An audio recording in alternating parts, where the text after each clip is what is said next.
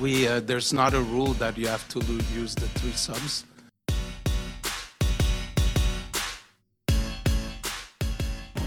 You don't find us competitive.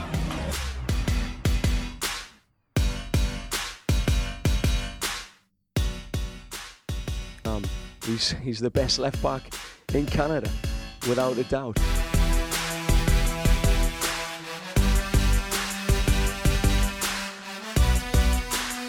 Alrighty, hello everybody, and welcome back to the 47th episode of the Third Sub Podcast. And I hope you slept well if you're fans of the Vancouver Whitecaps, and if for some reason you're fans of LAFC and you happen to be here, well, I guess welcome, and hope you're probably feeling a little better than maybe the city of Vancouver here. It's been great. It's been rainy. It was not exactly a banner day in terms of weather on Wednesday, and then to cap it off, it wasn't a banner day if you're the Vancouver Whitecaps against LAFC. They get absolutely battered, and we're here the night of a rare after-game recording. The last time we did this was when the Whitecaps beat Chicago Fire at MLS's back, but coincidentally that game was at 6 a.m., so it was a little easier. But I mean, after a game like this, I feel like it's one where you just got to get it off your chest early, and then we'll kind of see for the Portland game in terms of preview. But I'm your co-host, Alexander Gonge-Ruzik, and I'm here with Samuel Rowan, who's we're both somehow still alive after that one. Sam, how you feeling? Pulse check. Yeah, I'm still here, still breathing. I mean, that was obviously a tough one, but it's just the way it goes sometimes. And it's interesting you bring up the weather, because there was a storm brewing all day here up in Whistler, BC, and it felt like there was a storm brewing in LA as well, because LAFC really, really came to play, and, the Whitecaps not so much. So a jarring result, certainly. I have to admit, after, 15, 20 minutes in, it's like it all starts to fade into one. You're just kind of sitting there looking at the screen a little bit glazed over. It's tough to focus on things, but definitely some talking points we want to get into. It was just something about it, 15, 20 minutes, and it was like, yeah, we have to do a pod right afterwards. After hearing the coach's comments, we heard from Andy Rose a little bit too, but a short media availability. We had to wait 15, 20 minutes for Marc Dos Santos. I think there were some words obviously said in the room. I don't think it was a happy locker room. That kind of goes without saying, but it seemed particularly prickly on behalf of both the players and coaching. So, without further ado, let's kind of get into some of the talking points of the match. And we don't have a plan for this one for the listener. We're just kind of going off the hip and talking about what stood out to us, and I guess what this means in the overall scheme of things. Because it's easy to sit here and say, okay, well, it's a 6-0 loss. That's horrific. But, is this time after a pretty good run of form from the Whitecaps as of late, should we be pushing the panic button and saying, sell the team, fire the coach, fire the sporting director? Are we going that far, or are we looking at the positives, saying this is a one-off? Hey, you can only lose, you can only drop 3 points at a time. You can't drop 9 points, as Marc Dos Santos said. So is it glass half full? Is it glass half empty? I don't know, but I'm here to try to figure it out, I think. Yeah, it's tough. I mean, I think what I'll go for is, I think we should get all the anger, the frustration, the honesty out at the beginning, because let's not mince words. That was terrible. It was dreadful. Yeah. Every superlative that you can think of that was negative, that probably described the game, and it was just not good football from the Vancouver Whitecaps. So I think we shouldn't shy away from that. But I think ultimately, maybe to round off the show, we could put some good old Vancouver positivity on it. I mean, alas, they only dropped 3 points. So it doesn't matter if you lose 2-1 in the 90th minute or 6-0. I mean, I think ultimately, as we're going to mention in our closing remarks, I think it's all about how they build off of this, much like they built off their other victories. So it's all about consistency for Vancouver, and for whatever reason, they're about as inconsistent as they come. They win 2 in a row or win a game, and then they lose a game, and then they win one, and it's just inconsistent. And luckily for them in MLS, I mean, they're right in the thick of the playoff race, and if they start putting some wins together, they'll be in a great position. But at the same time, they'll probably be best to avoid stinkers like this. But I don't think you need takes Albert Einstein to tell you that. But boy, don't you wish Albert Einstein was there at the back to put out the, organize the defense or at least explain some basic physics, because where do we even start with the Whitecaps? Well, I know exactly where I want to start, actually, and that is a sincere apology on behalf of the Vancouver Whitecaps, even though I don't have the merit to give that apology, but I'm going to do it anyways. Brian Meredith, we are sorry.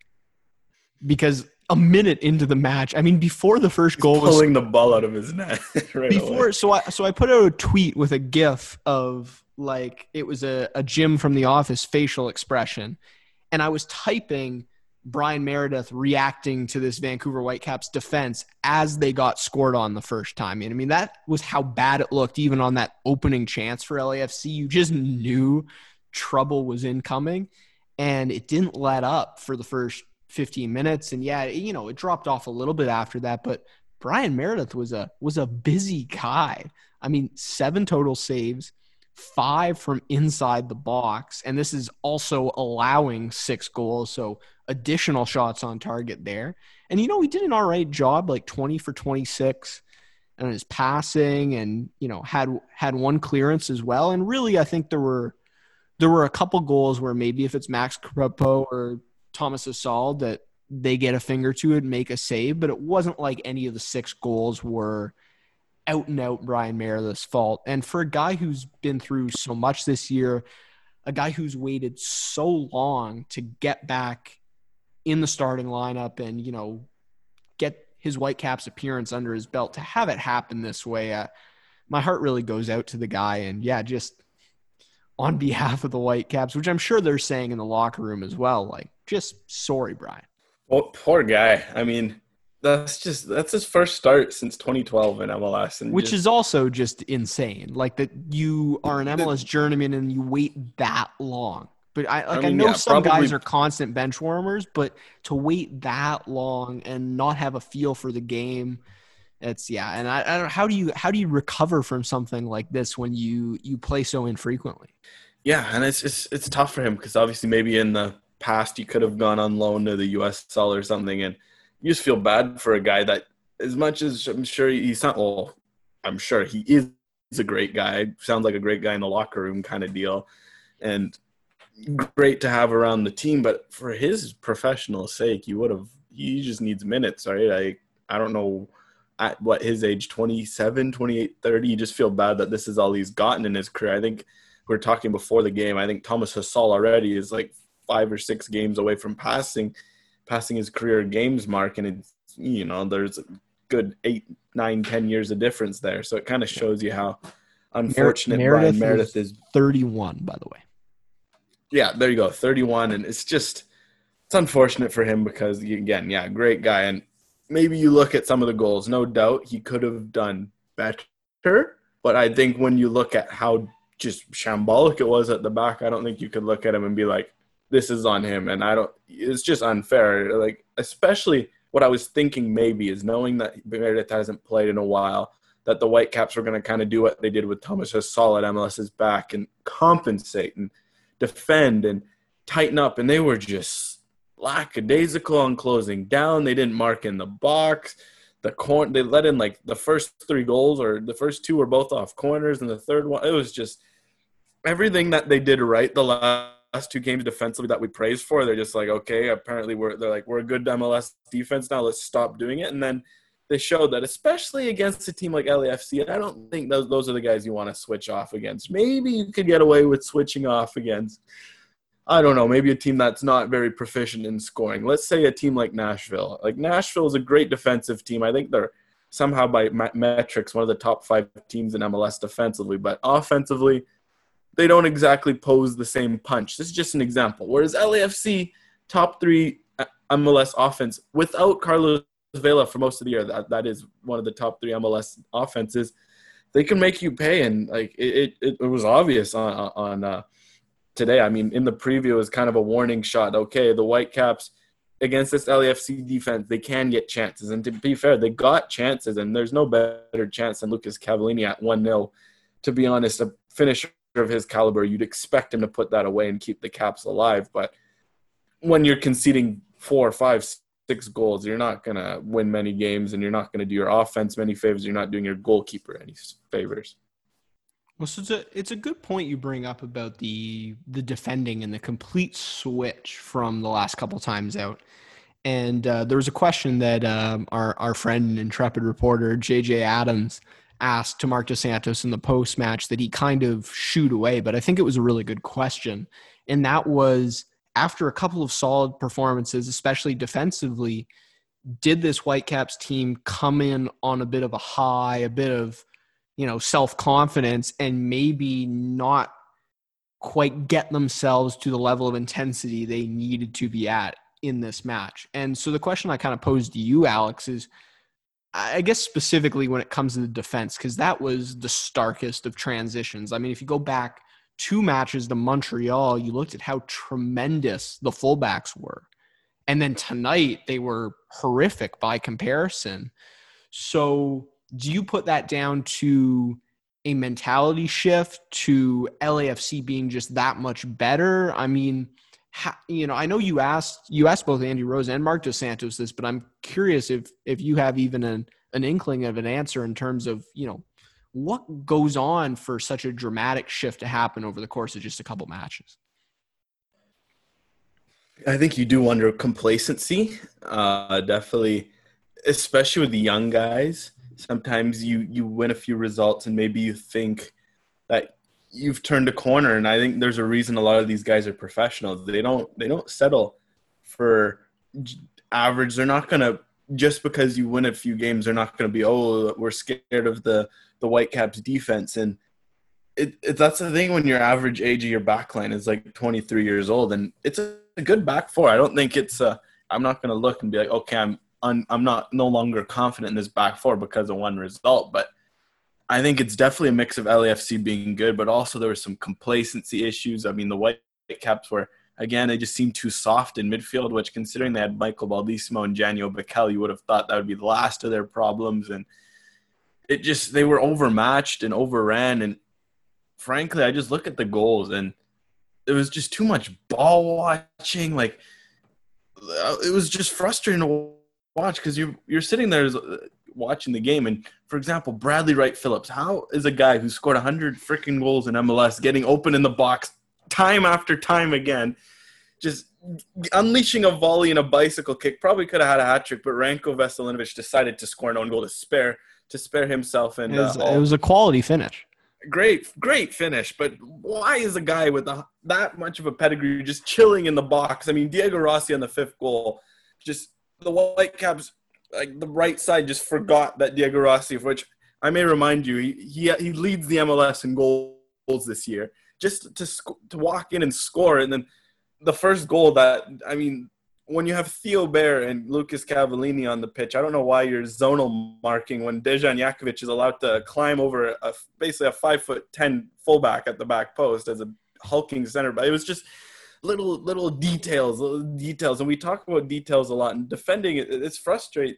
It's probably the one that frustrates me the most, because offense, yeah, we could talk a lot about the offense. And I mean, it's almost forgotten that the Whitecaps break their 4-game scoring streak with this shutout that lost. But it's just frustrating because when you defend as bad as you do from the front foot, you give your offense no chance and you're not going to win any games. And it's frustrating because it's little details that just lead to catastrophic breakdowns. Okay, your fullback forgets to close down the cross. All of a sudden it bundles around and it's in the back of the net. Or your midfielder fails to get his foot in. And I just think of that goal or this chance in the 20th minute, 4-0. Mark Anthony Kaye gets the ball at the top of the box. Like the least threatening position you'd think, with 4 Whitecaps on him, and he drops 3 of them and gets a shot off the post. And it's just like, what are you guys doing? Like, at least, like, I know it's 4-0. You think the game's lost, but stick your foot in there, just try to. It was just, I don't know.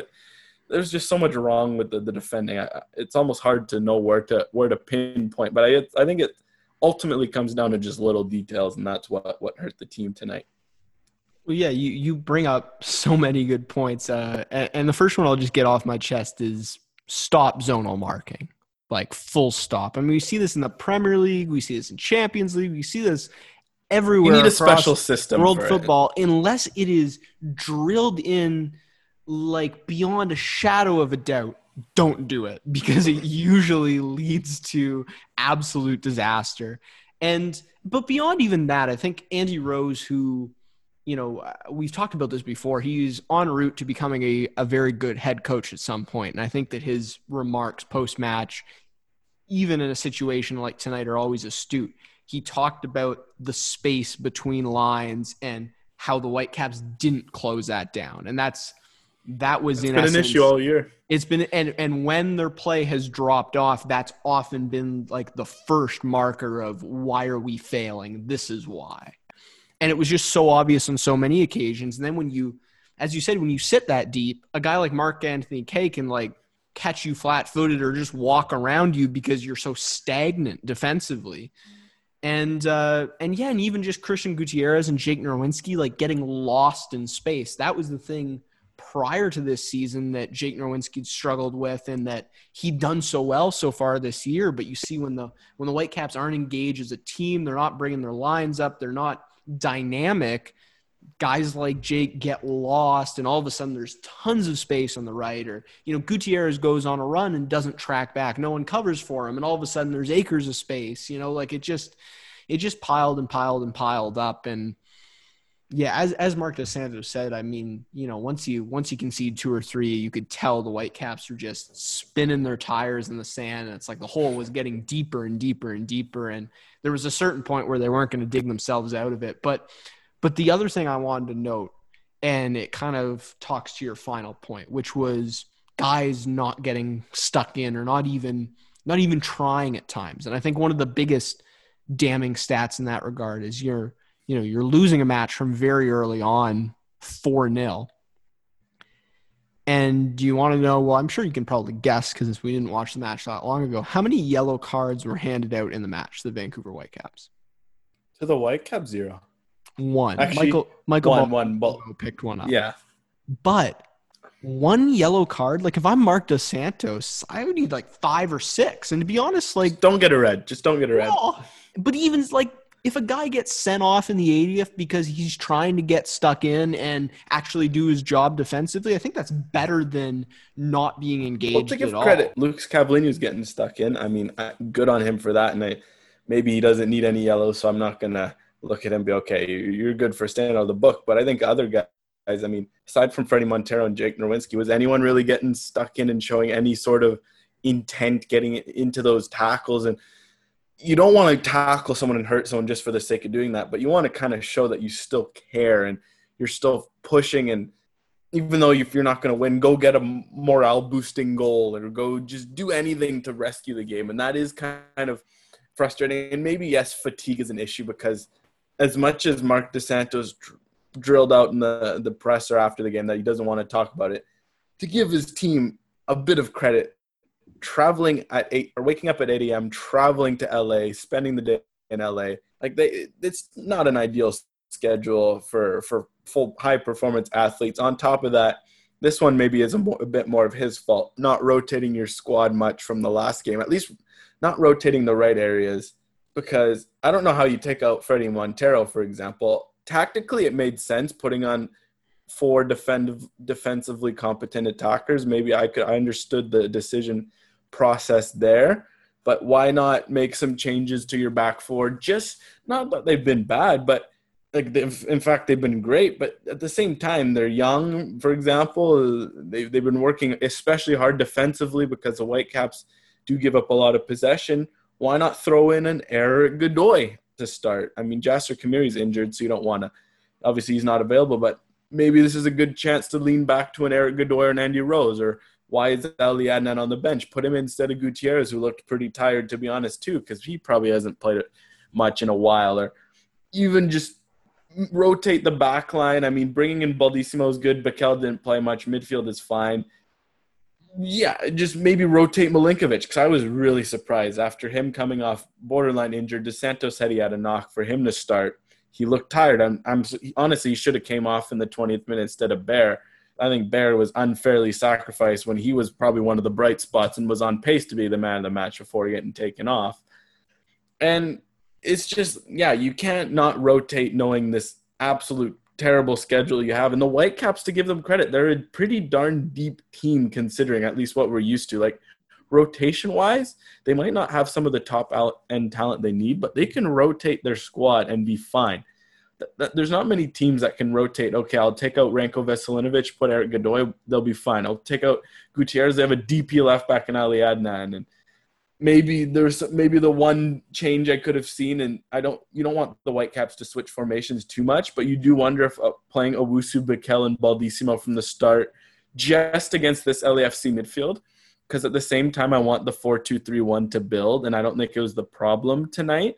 But at the same time, considering how well Dos Santos knows LAFC, considering he worked there, I'm just surprised that 4-3-3 change came in the 20th minute. I'm surprised, okay, why didn't he try starting it maybe just to kind of tact? And 4-3-3, 4-2-3-1 are similar formations. You could have even put Owusu at the 10. I'm, finger wagging here as a 10, and he could be playing as an 8, just tactically knowing that. And maybe that also played a role, but I guess it's just a bunch of little things. It was just really a game of little things that added up to make one big disaster. And you brought up the next point I wanted to discuss, which was the original lineup decision and then also the substitutes that happened throughout the match. So kind of Marc Dos Santos's touch on the match. And yeah, I think first and foremost, two things that really stood out to me, and these are the two most obvious ones, but I also think important ones are, first of all, leaving out Fredy Montero. This is a guy who hasn't played in a year. And so I think that he's probably rearing to go. And unless there was some kind of little knock or issue we didn't know about, there's no reason that he couldn't have played 3 matches consecutively. And when this is a guy that's, been creating all the offense for your team in the last couple of matches, there's no reason to leave him out in such an important match. I guess you want him for Sunday in Portland, but at the same time, I don't think you can be resting players, for future matches at this point in the year. And then secondarily, as much as we've kind of ragged on Ali Adnan a little bit lately, I think this is the kind of match, at least going into it, obviously with the result now, you might look at it differently, but a guy like Ali Adnan, he can be a game changer in a match where you're not the better team. And he can make one great run, have one great shot, one great pass, and really alter the match. And I think with a guy like Gutierrez a little bit tired already and a guy that's young and, is going to struggle to find consistency a bit from time to time, especially against a squad of a higher quality like LAFC, maybe it was a time to get Ali Adnan back into the fold. And I mean, that's very much revisionist history. But yeah, before we talk about subs, because I do want to talk about that too. I think those are two guys though that if either one of them had played, it doesn't have to be both. It could have had that little bit of, veteran impact, because Lucas Cavallini, as much as he's a leader up front, he's still trying to find his own form.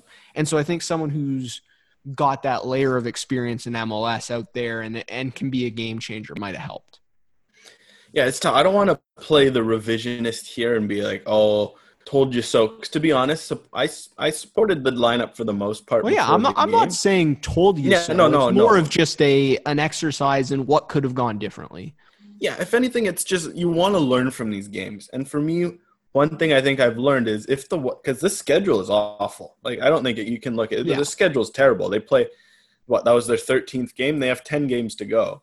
And it's over the next month. They're going to play a month and 5 weeks. They're going to have to play 10 games, which it's going to be busy. It's every, I think the average they said it was every 3.1 or 4 days that MLS teams play on average of every. I mean, it's weekend, midweek, weekend for a while with back and forth.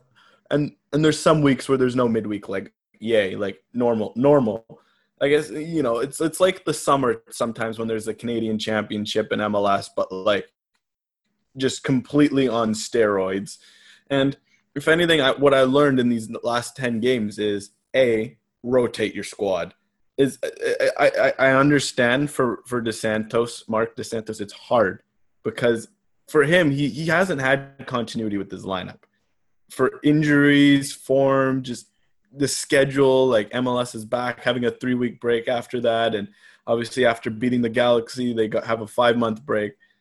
you get that he wants to try to build some continuity. But at the same time, when you're playing every 3 days, you just have to maybe not throw the towel in, but just rotate your squad. And the Whitecaps are deep enough to handle that. That's the thing. I think that's lesson one learned. Rotate your squad. You have quality players in your squad. You look at the bench today.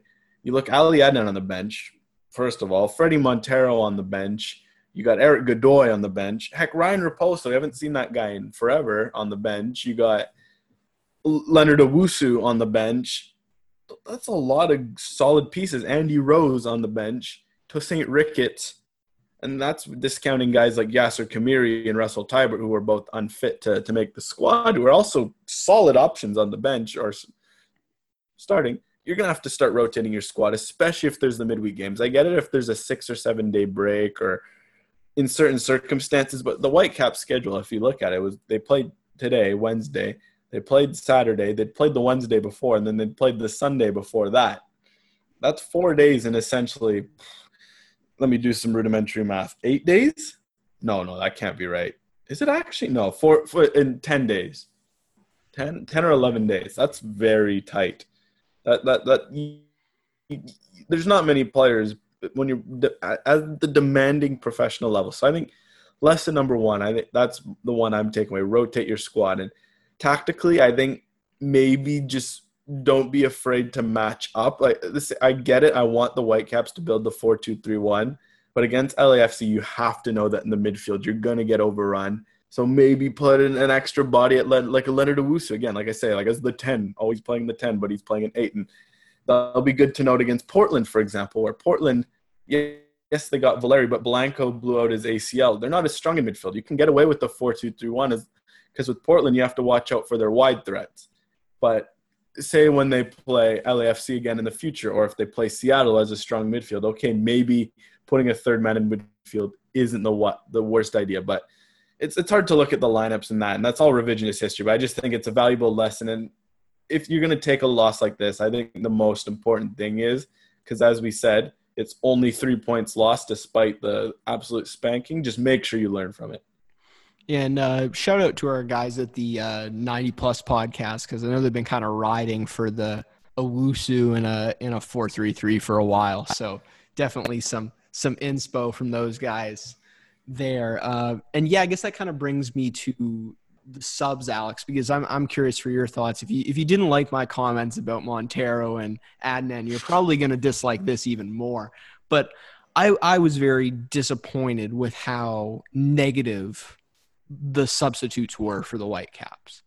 I mean, first of all, you take off Theo Bair, who was, as you said, arguably your best player on the night up until that point. But really, even beyond that, like, okay, if you excuse that substitution away, the fact that, at halftime you bring on Andy Rose and Eric Godoy, and, especially and kind of go back to that back five, like, I just don't understand what the payoff is from an Andy Rose in a match like this. I mean, I understand that you're trying to stop the bleeding, but at the same time, it's like, I feel like you got to have the mentality that let's create something in attack if we want to stop LAFC from scoring on us, rather than, bunker in and just hope for the best. And I think really, to a certain extent, LAFC exercised a degree of pity in the second half, because it didn't look like they were going full guns a-blazing. And I mean, I know that, goal difference does count, and LAFC is looking for everything they can in the table, but it did feel like there was a bit of a foot off the gas taken. And I think the thing that maybe annoyed me the most was the unused subs, or the fact that Patrick Metcalf was the last guy to come on for the Whitecaps, because that was my immediate thought about 30 minutes in was, okay, this is the opportunity now. It's zero consequence. Get Patrick Metcalf a good run of minutes. And yes, he did come on and he got his feet wet a little bit, but I would have loved to see him come in sooner. And then also play Ryan Raposo. This is what I was about to get to, which is two guys who did not play, who absolutely, emphatically, 100% should have seen the field. Ryan Raposo, because where on earth has he been recently? Just completely lost in the team. And I mean, I understand that some of his performances most recently weren't necessarily outstanding, but especially in a match like this, if it's the 55th minute, you're just looking for something different. You're looking for some fresh legs. He's probably not a guy you want to play in Portland, so give him a run here. And then Tosaint Ricketts, I can't think of a better player to put in a blowout game. Like as a striker, when you're already being blown out, Tosaint Ricketts is like the ideal player. He's going to run his absolute bag off. If there's any dirty, scrappy goals to be had, he's going to convert on those. He's going to press. He's going to come back defensively. He's going to do all those things you want. So why does a guy like that sit out in a match like this and you add in another center back instead? It just, I don't know, it's like confusing decision upon confusing decision there. And I understand that, I guess Marc Dos Santos viewed the match in a different way, which is, okay, this is already over. Let's just please make it stop. But I think that you have to think a little more positively in terms of how do we stop LAFC from terrorizing us. Maybe we need a little more of the ball. Maybe we need to create something and get LAFC to sit back a little bit. And it's just, especially Raposo and Ricketts, I just don't understand why those two guys weren't used. And yeah, maybe it's just at this point, you kind of pick your battles. And honestly, like, if you're going to bring on Rose and Godoy as he did, I almost wouldn't have been mad at seeing Derek Cornelius and Ranko Veselinovic taken out. And Ranko Veselinovic was taken out, but honestly, rotate your center backs and rest them because that obviously they would had have a been rough goal fine. things. I didn't enjoy the negative formation change. Yeah, like keep your formation, sub out your center backs, give them a rest. Honestly, you could have set up your fullbacks, bring on a Ryan Raposo, bring on Patrick Metcalf. Just at that point, just give them a chance to test themselves. I mean, boy, is there a better chance for a team, if you're Patrick Metcalf, to test yourself against than Marc-Anthony Kaye? It's free practice. Edward West against a pretty quality, like one of the best midfields in MLS. It was inconsequential time, and you just like to see a little more positivity with the subs. It's just in the game. Obviously, negative subs can always be, as someone whose podcast, we're called the third sub, we know the value of pragmatic and effective and nullifying and just straight up, just degenerate, basically, substitutions where you throw on a guy in the 93rd minute and his job is to go run around and get a yellow card. Like, all for that. But in a 6-0 game, okay, maybe you don't have to go all, football manager with the tactics at the end. Just put the on way some I view it, you can look at the 6-0 as or 4 or 5-0, whatever it was at the time when you make those subs. You can look at it as a curse, or you can look at it as a blessing. And I think if you're Marc Dos Santos, you have to look at a 4-5-0 and go, okay, well, we've been waiting for an opportunity to give Patrick Metcalf some minutes. We don't have a Canadian championship this year to get him a full 90. Let's get him 45, 55, 60 minutes and give him a really good run here so that when he is called into action at some point, he's ready. And I don't know. I'd like to see like a more proactive approach rather than, oh no, the match is already lost. How can we be reactive here? And that's exactly what the subs. I think that's kind of usually the issue, and that's the issue we've had in the past. Yeah, I mean, it's been a recurring thing with MDS that it feels sometimes like his in-game adjustments are very tunnel vision focused. Like there's not a lot of greater footballing view put into it. It's more of how do we specifically respond to what's happening right now.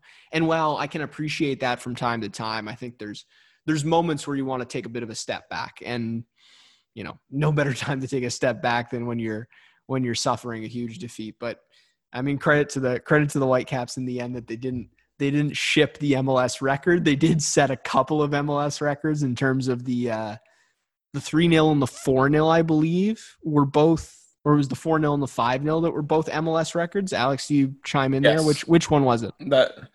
Both. Somehow, both. 3, 4, and 5? 4 and 5. 4 and 5. Okay.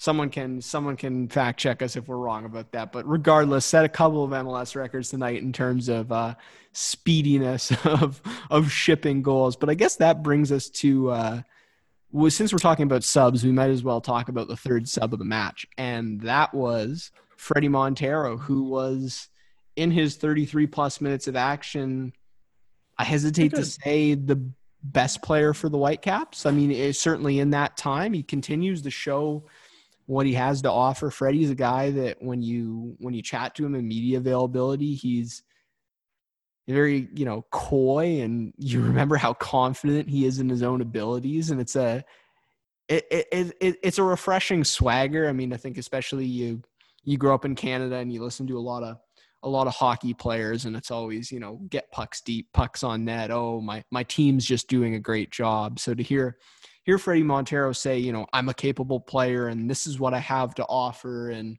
these sorts of things over the last week or so has been, he always makes for good entertainment, and a quality performance in this one, which is hard to say in such a lopsided match, but I think he found a way to carve out his little niche in this one, even though it was overall pretty limited.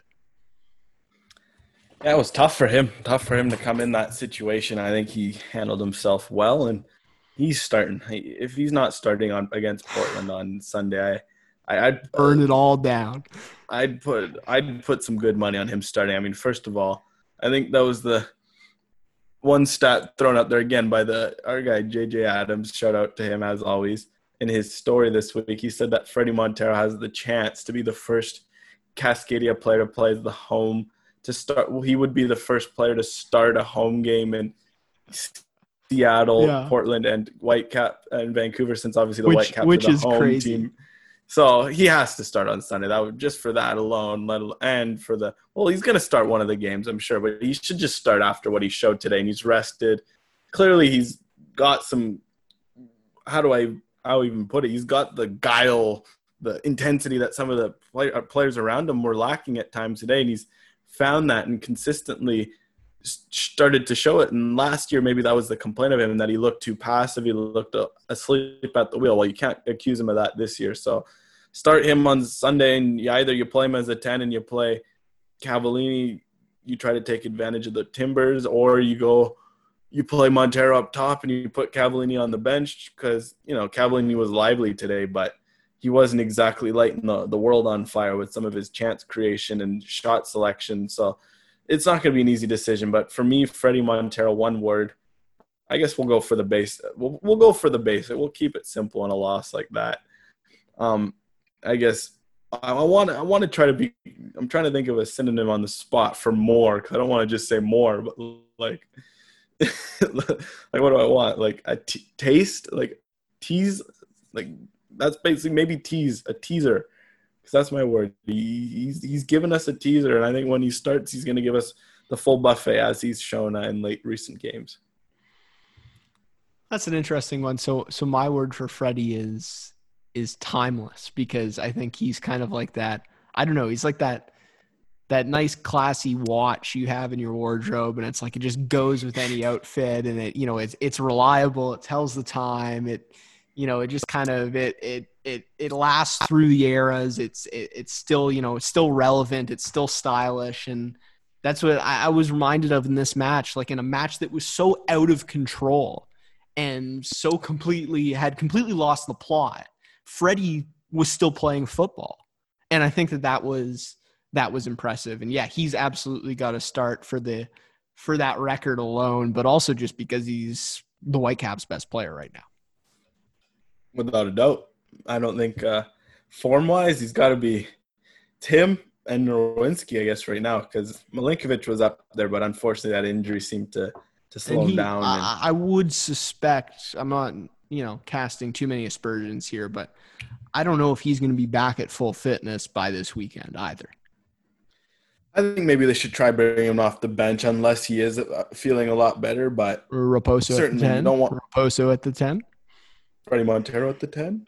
Leonard Owusu at the 10. We'd be open to all those options. All of those options, boy. What else could you even throw out there? Like Simon Colline at the 10. Oh my God! I think some heads would explode if that one happened. Hashtag free Simon Colline. I don't know. Is he even on the trip? Candidly, I don't know. I don't know. Apparently, Gianfranco Faccineri somehow just appeared back out of the blue. Yet we have no news on Simon Colline. So maybe we a whisper of smoke. But again, as much as I'd like Simon Colline, he's not 6'4" and he can't close down crosses, and he's not basically what I'm saying is he's not fixing what he's not the root of their problem, certainly. Let's put it this way, he's not chiseled, he's not 6'4", he's not Italian, there's not a Maldini on his back. So unfortunately he cannot control those factors. But I mean, again, defensively, you just look at it. It's a sum of the parts. The car broke down today. It's gonna need an oil change. It's gonna need 4 new tires. It's gonna need a new seat. It's definitely the eject. Yeah, put an oil change on it. It's gonna need the full works for sure. Fix the injection cap or whatever it's called, the ejection cap, and put in a new horn. Just fix everything. Put new darn windows in. It wasn't pretty. I think that's kind of. If there's one thing that third sub listeners know for sure, it's that Alex is not a huge car guy based on the metaphors. But alas, I'm more of a bike guy if I'm being honest. But so okay, I have 2 final. I think that kind of unless I'm confused by your car metaphor, I think that pretty much brings an end to the match discussion we have. But I have 2 final things that I want to bring up that are kind of, I guess, more on like the banterous or sideshow point that accompany the match. And the first one is the play-by-play / color commentary on TSN tonight. And I guess where I kind of want to start it is, are Peter Schad and Bob Bradley like best friends or something? Because I don't think I'd ever heard a play-by-play commentator talk so much about where Bob Bradley had coached and what a cool experience it was when he was coaching this national team, and how people in Swansea were so mean to him, and just all these irrelevant anecdotes. And I mean, I understand that it was a 5-6-0 and you're looking for time to fill space, but I would have appreciated a little more talk about the Whitecaps or subs that came on the field, rather than hearing Bob Bradley's resume 2, 3, 4, 5, 6 times over. So I don't know, Alex, if that stood out to you and if you have any thoughts in that regard. Also, Peter Schad and Paul Dolan keep talking about Leonard Owusu as if he is a out-and-out 6. Owusu's coming on. That's a really defensive substitution. Someone needs to go to training, or I mean, I guess they can't go to training right now, but the narrative needs to change there, because Owusu is not a destroy and progress 6. So let's just cut that out right there. But yeah, Alex, your thoughts on those couple notes. I didn't have the audio on today, so I was spared. Fair enough. Can't blame the Bob you. Bradley fan show. The Almighty bless thy traveler of the 7 seas, or I guess in his case, like 2 seas, I guess, since he went to Europe and came back. Or didn't he coach the Egyptian national team? So Schad was waxing poetic about the experiences Bob Bradley had in Egypt. Yeah, like coaching, cultural stuff, and it was super random. Like I lost the plot at certain points for sure. I mean, credit to Peter Schad. I don't think calling a 6-0 game when the team's down, the team you're calling is 5-0 it's an unenviable down. Position. Like, I mean, I've commentated basketball games where, one team's up by 35, like early in the second half, and you're just sitting there going like, oh God, what am I going to talk about? This is terrible. But at the same time, like, it's your job to, I understand, and I would understand it more if it was a national broadcast or like kind of a neutral broadcast. But when you're the Whitecaps broadcast provider, Whitecaps interest stories, little stories, of guys coming off the bench. Hey, let's talk a little bit about what Freddie's been up to recently, and just dive into some behind the scenes. Talk stories. about how Freddie These guys are Montero's supposed having to have a pumpkin spice latte at the talk about his coffee shop. But I mean, these guys are supposed to have access to the team. They're supposed to be plugged in. Like, people are not listening or watching on TSN for random Bob Bradley anecdotes. I mean, 1 or 2 is fine, but it was a little bit frustrating. And then at the end of the match, it seemed like Schad and Dolan were almost cheering for the MLS record. It kept kind of saying, they've only got 10 more minutes to try to set the record. And it was pretty comical. And I have to admit, for the memes, it kind of would have been funny if the Whitecaps had taken that record, but at the end of the day, I'm pretty glad that they didn't. Yeah, and I guess the last thing, because I didn't touch on it, Owusu. Everyone, do your research. Just because he played in the Ghanaian second division, there's people out there. I mean, maybe I'm lucky that I happen to know someone in the Ghanaian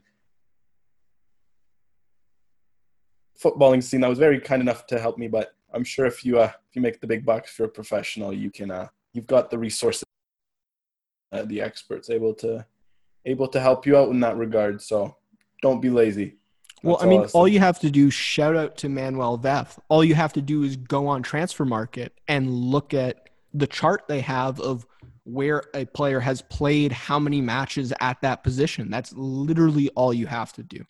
Okay, so the second thing I wanted to bring up right before we end and I'm sure most listeners to this podcast will be following this account already. It's the Whitecaps Twitter account. Who was at the reins of that account tonight? Because there were two tweets in particular that really stood out to me, and one of them was just after the match, and that was in response to an LAFC tweet. So LAFC, when they went up 6-0, tweeted out touchdown. And the Whitecaps, in response, in addition to their little post-match graphic with the score in full time, said, "Missed the converts, suckers." So that they had that one. And then earlier on, there's the FIFA one, I think a couple were deleted as well, which is interesting. Did you catch the FIFA one? Got me when after the 4-0, they're like, or 3-0, it's like, you've been disconnected from your opponent. Yeah, like, yeah. They've used that one a couple times, which is, not a good sign when your team has to use that. But then there was also the one MLS Communications tweets it's like that the 4 goals in the opening 14 minutes was the fastest start in MLS history, and they just quote retweet that with "shut up," which I don't know. I think someone like, whether it's Tom Plasteris or the ownership or someone is like, I don't know if I understand that now I'll give full credit to most of the time the Whitecaps social media team is relatively undefeated, and it's actually one of the really good things about following the Whitecaps and kind of being part of the media circle is their team has really stepped it up in the last year or two. But I think there were a couple tweets tonight that it was just like, ooh, kind of not the best timing. Like there's some moments where you just kind of want to be silent and go away. And when you're losing 5-6-0, that's probably a good time to shut her down just a little bit. I mean, I thought it was funny. Honestly, I'm all for it. I thought it was pretty hilarious. At least it gives you something to talk about other than the match on a night where that's probably a good thing.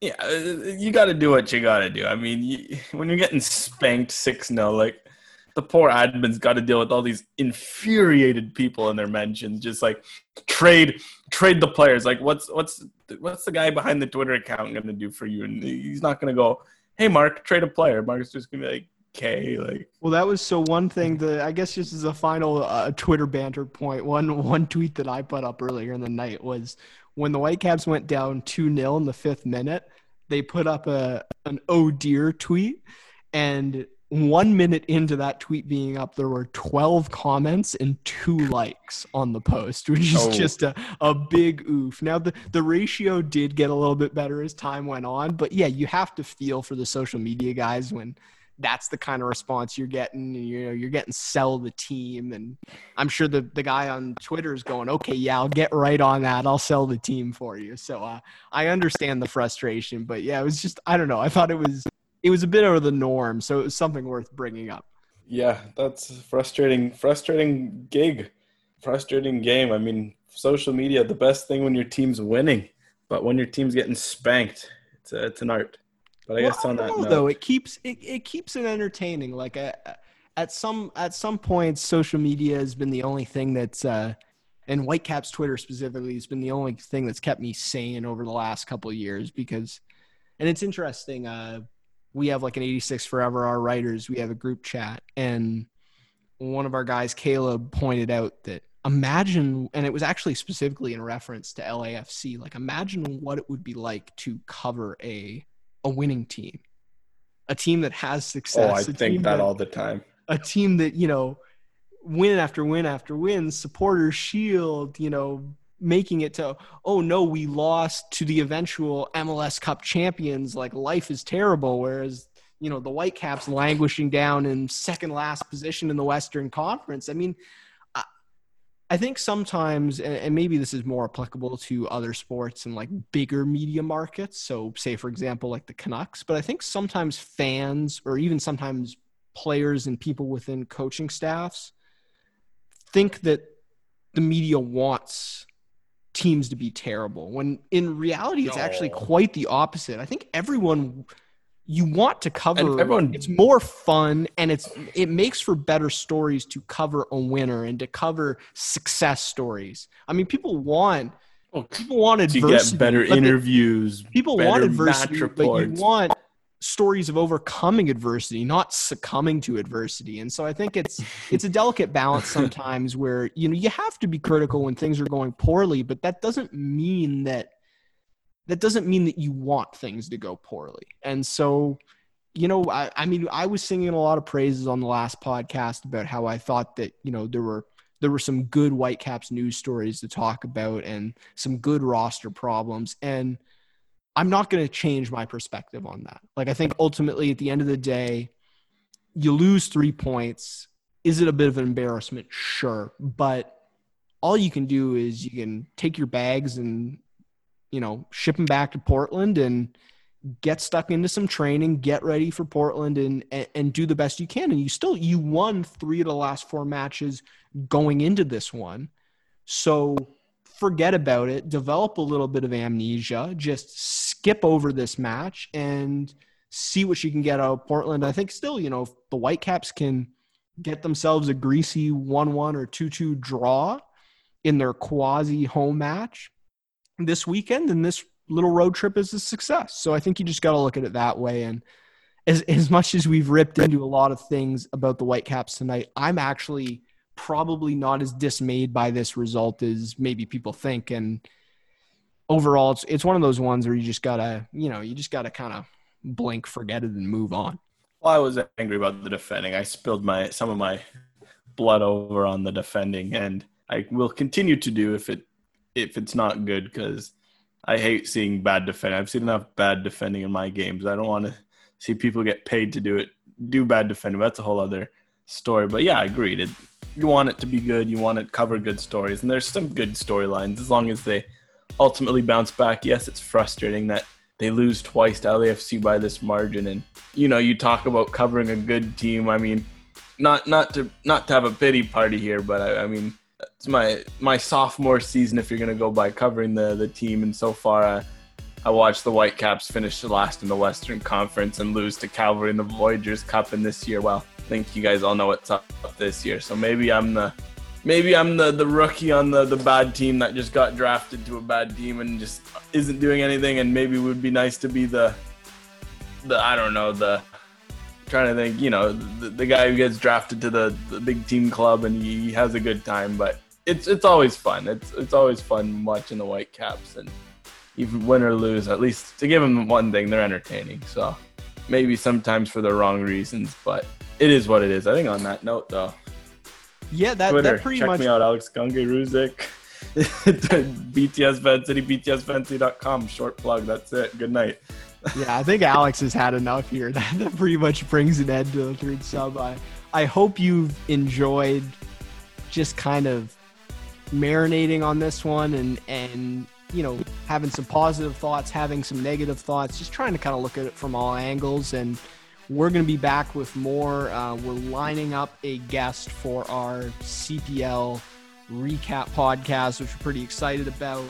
We're going to try to do some stuff in advance of Portland. Obviously, we'll both be covering that match in written form as well. And yeah, that's pretty much it. You can find me at Samuel_rowboat on Twitter, at 86forever.com. We've already got a post-match out for this one. By tomorrow, we'll have a report card up as well. So if you want to check out the grades, which I'm sure will be pretty low, you can certainly go do that and comment with some thoughts of your own. And thank you for listening.